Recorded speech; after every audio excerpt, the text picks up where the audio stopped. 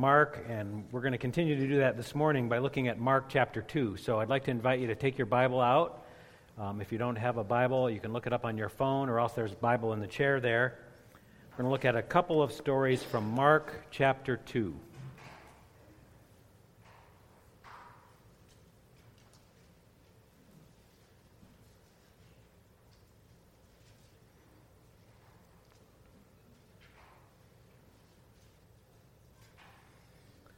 I had a specific conversation with two different individuals this past week, and the conversation was about dwelling in the Word and what that did.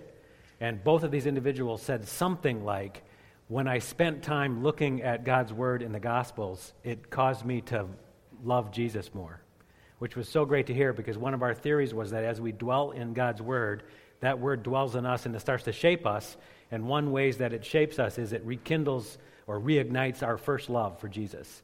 And that's what I hope happens as we hear God's Word today. So let's read it together. Mark chapter 2, starting with verse 1.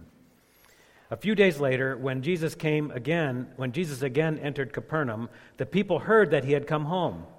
They gathered in such large numbers that there was no room left, not even outside the door, and he preached the word to them.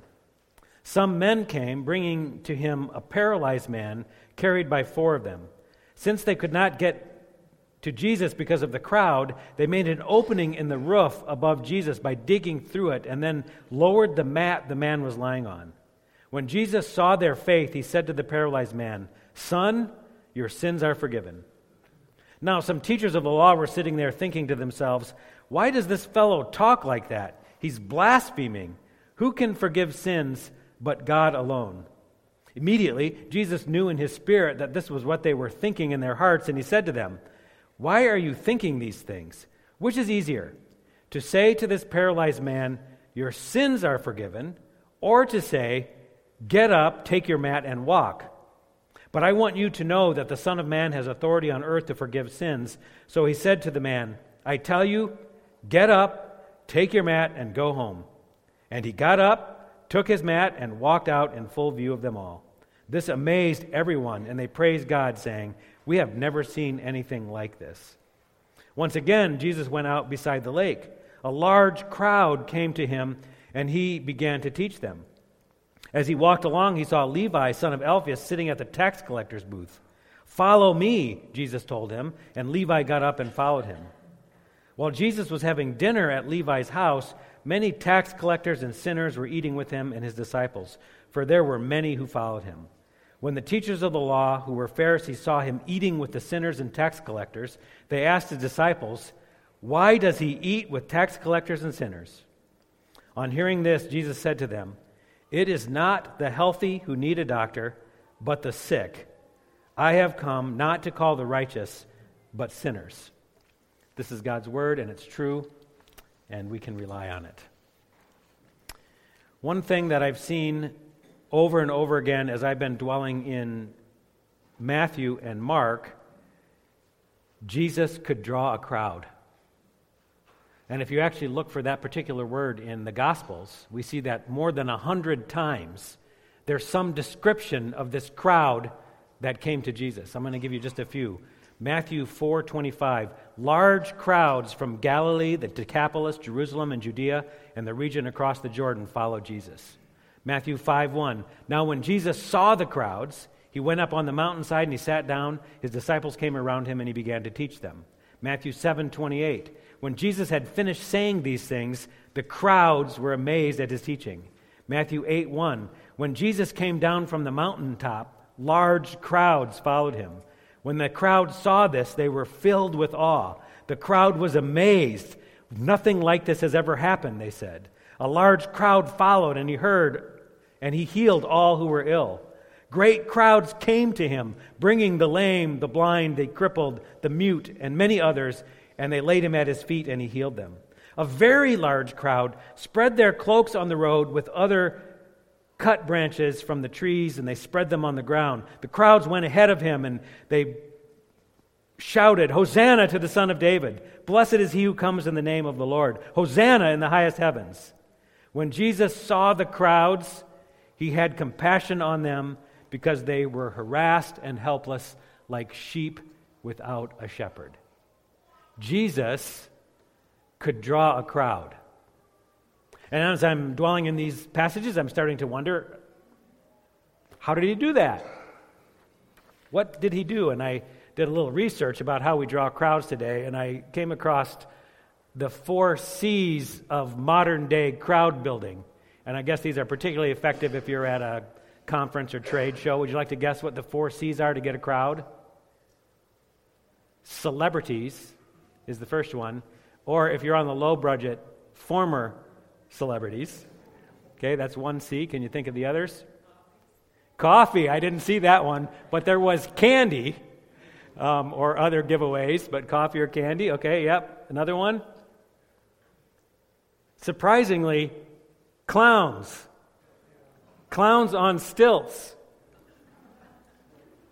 Try it sometime. See what happens, I guess. And the last one was comedy. You should have fun. If you have happy feet, I guess that helps people come around you, I guess. Jesus didn't use any of these 4 C's for crowd building, as best we can tell, but yet he drew a crowd. So I was wondering this week as I was looking at these passages, what happened, or another way to say that, maybe in contemporary language, would be, when Jesus was in the house, there was a crowd. And why would that happen? We're going to take a quick look at Mark 2 and see if we can figure out the answer to that question. So, Mark 2 said, a few days later, when Jesus was again in Capernaum, the people heard that he was there, and they came home, that he had come home. And they gathered in such large numbers that there was no room left, not even outside the door, and he preached the word to them. And some men came, bringing to him a paralyzed man, carried by 4 of them.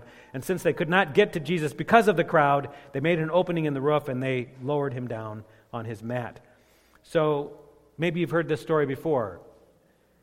Jesus is in the house, and the crowd has come, and they have pressed in. The crowd is so big, they don't fit in the house. This man wants to get to him, but he can't because the crowds are so thick. The crowds press in.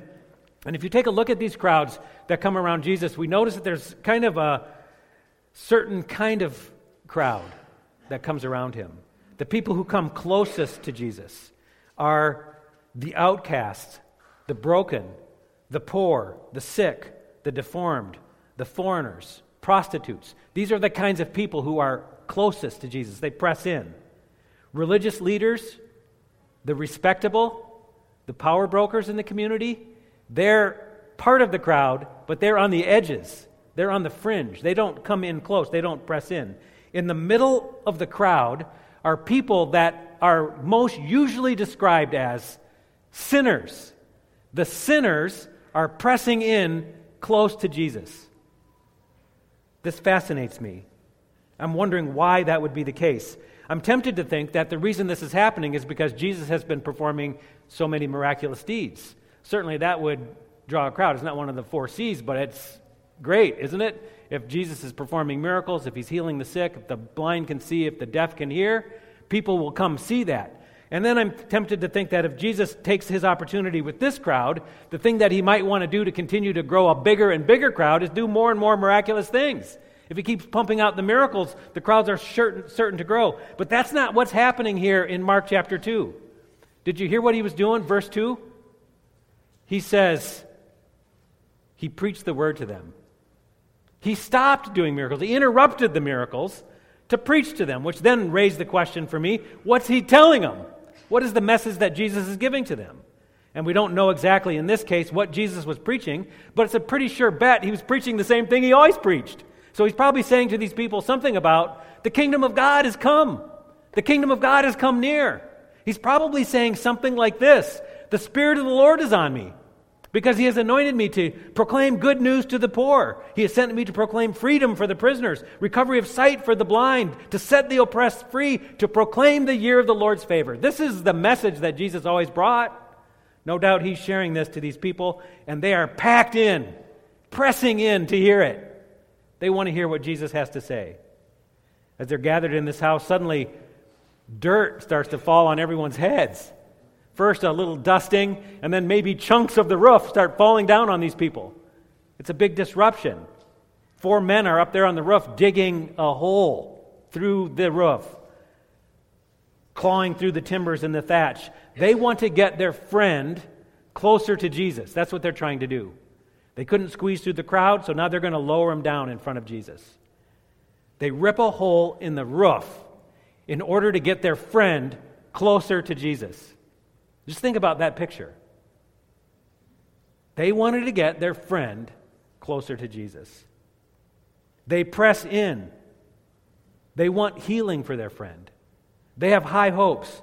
They hope that this man who has spent his life lying on his back will be able to get up and walk again. They imagine that if they can get their friend close enough to Jesus, his lame feet will do a happy dance. That's what they're imagining. If we can just get him there.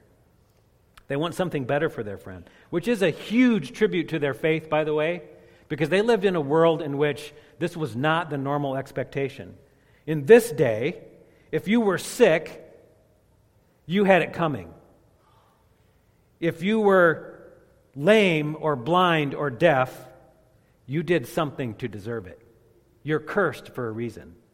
Brokenness in that day was always thought to be the consequence of disobedience. So if you have some trouble or some trial or some tragedy or some brokenness, the next question we ask is, what did you do to deserve that?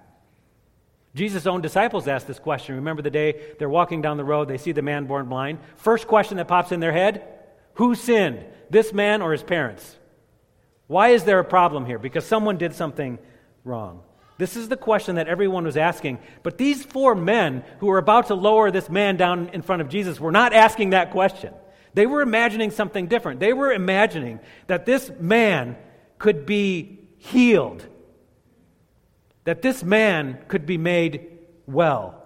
They imagined something different. Instead of imagining a curse, they imagined a blessing. And they thought that if they could get close to Jesus, he would get a blessing. That's what they imagined. You know, this is what sinners hope for. I think this is what everybody hopes for, right? Nobody wants to be cursed. Anybody here want to be cursed? Nobody wants to be cursed. Nobody wants to be blind or lame or deaf. Nobody wants to be addicted or angry or mean or broken. Nobody wants that. People want to dance. People want to celebrate. They want to laugh. They want to eat. People want forgiveness. People want to be close to Jesus. This is what people want. Sinners want to be close to Jesus. That's an amazing picture. The story that comes right after the healing of this lame man is about Jesus calling Matthew as a disciple. Matthew was a tax collector. Now, this was a whole other category of sinner in that day. I mean, we don't like tax collectors now, but they really didn't like tax collectors then. Tax collectors were like cheaters and fraud. They would use whatever power they could leverage to try to get the taxes paid, and then whatever they could skim off the top, that was theirs to keep. Nobody liked the tax collectors. They were always labeled sinners every time you see a tax collector. And Matthew was a tax collector, and he was surrounded by other tax collectors. Jesus comes to Matthew and says, hey, come follow me, be my disciple. And Matthew does. The first thing recorded about Matthew's response to following Jesus was this. He invited all of his tax-collecting buddies and sinners to come over to his house for dinner with Jesus. That's the first thing he did. Come, you sinners, come eat with Jesus. And they wanted to. The house is filled with people pressing in, eating with Jesus. This is unbelievable on one level, but not on another, because you know what? Sinners press in. Sinners want to dance. Sinners want to eat with Jesus. Religious people, they complain. They're on the fringes. They're on the edges. They're not happy. The sinners are all happy in the middle, coming close to Jesus. As I've been dwelling in Matthew and now in Mark, one thing has caught my eye repeatedly, in addition to the crowds and how often that comes up. Compassion comes up constantly. And there's always the same reaction Jesus gives to these crowds, to these sinners. The reaction is always the same, and it comes off something like this. Jesus' response was always described as, he was filled with compassion. He was touched. Every time he saw these crowds, every time he saw these sinners, he was filled with compassion. Jesus loves sinners. And this compassion, this love for sinners, then leads Jesus to say some amazing things, some kind of strange things sometimes, but amazing things. This compassion leads Jesus to say things like, take up your mat and walk. This compassion leads Jesus to say, come and eat with me. Come sit down at the table. Come sit up on my lap. It leads Jesus to say, you are mine, you belong to me. It leads Jesus to say, fear not. It leads Jesus to say, you're my sons, you're my daughters. It leads Jesus to say, your sins are forgiven. These are the kinds of things Jesus says to these people as they're pressing in, these sinners as they're pressing in. I love you, and you're mine, and I forgive you. Thinking about the story of the lame man and the story of Jesus eating with the sinners made me dwell in this question for a while. And the question was, am I pressing into Jesus? How close do I get to Jesus? Am I one of those who wants to be right next to him? Or am I in the crowd? Or am I on the fringes of the crowd? Where am I? Where is my love for Jesus? Do I want to come close to him? And I want you to think about this question for just a moment. So I've got some pictures, and I've got some helpers out there right now who are going to help me pass these out. I don't know that I have enough for everyone, but if you share them, maybe one for every couple people. Take a look at these pictures. The pictures are of two things. The first picture is a picture of Jesus and the paralyzed man. And the other side of the card is a picture of Jesus having dinner with sinners. Okay? This is one artist's imagination about what it might have looked like for Jesus and the paralyzed man and Jesus having dinner with the sinners. Your first task is to kind of look at both pictures briefly and then pick one. Do you want to think about the man, the paralyzed man meeting Jesus, or the dinner? Pick one and then just look at it for a few moments.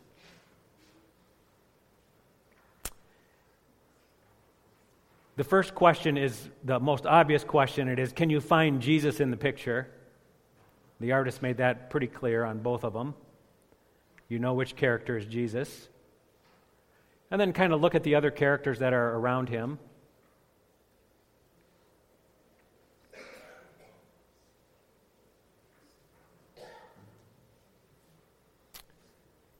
See if you can imagine what those characters who are around Jesus might be thinking or feeling or experiencing as they're near Jesus.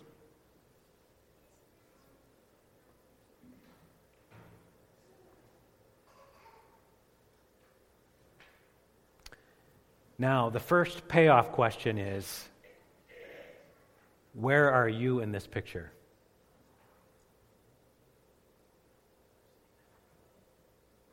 How close to Jesus are you in this picture?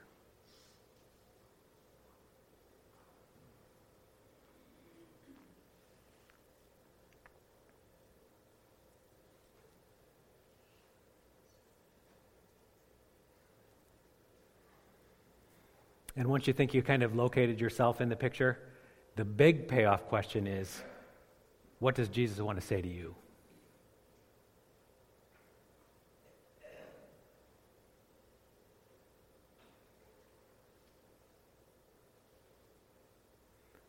Whether you're near to Jesus, right next to him, as close as you could possibly be, or whether you're out on the very far edges or the fringe of the picture and far off from Jesus, wherever you're at, you know what I know? Jesus wants to say something to you, and it has something to do with just how much he loves you. And that's what I've been hearing as I've been dwelling in the Word. As we get ready to come and draw near to Jesus through participating in his supper, we're going to do a little bit of self-examination, have a little moment of confession. And so you can continue to meditate on your picture and your place and your relative position next to Jesus, but also join me as I lead us through this time of prayer. So let's bow in prayer together. God, we bow before you and we recognize that you have made us and we are yours. You love us with an everlasting love, and you have revealed that to us time and time again. And God, we confess that oftentimes we are like the prodigal who goes to a far country, that we do not come as close to you as we ought, that we find some distance in our relationship. And God, I recognize in this moment, it's not because you've gone anywhere, it's because we have walked away from you. God, we want to take a few moments in silence to confess those times and those places, even in this past week, when we have not come close to you, when we have walked away.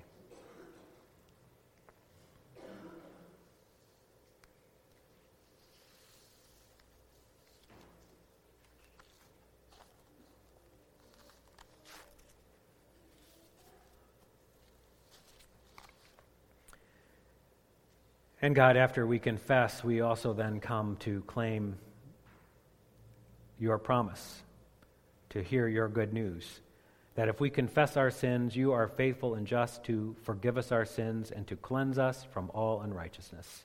So you once again make it possible for us to draw near, and we would like to draw near to you right now, in Jesus' name.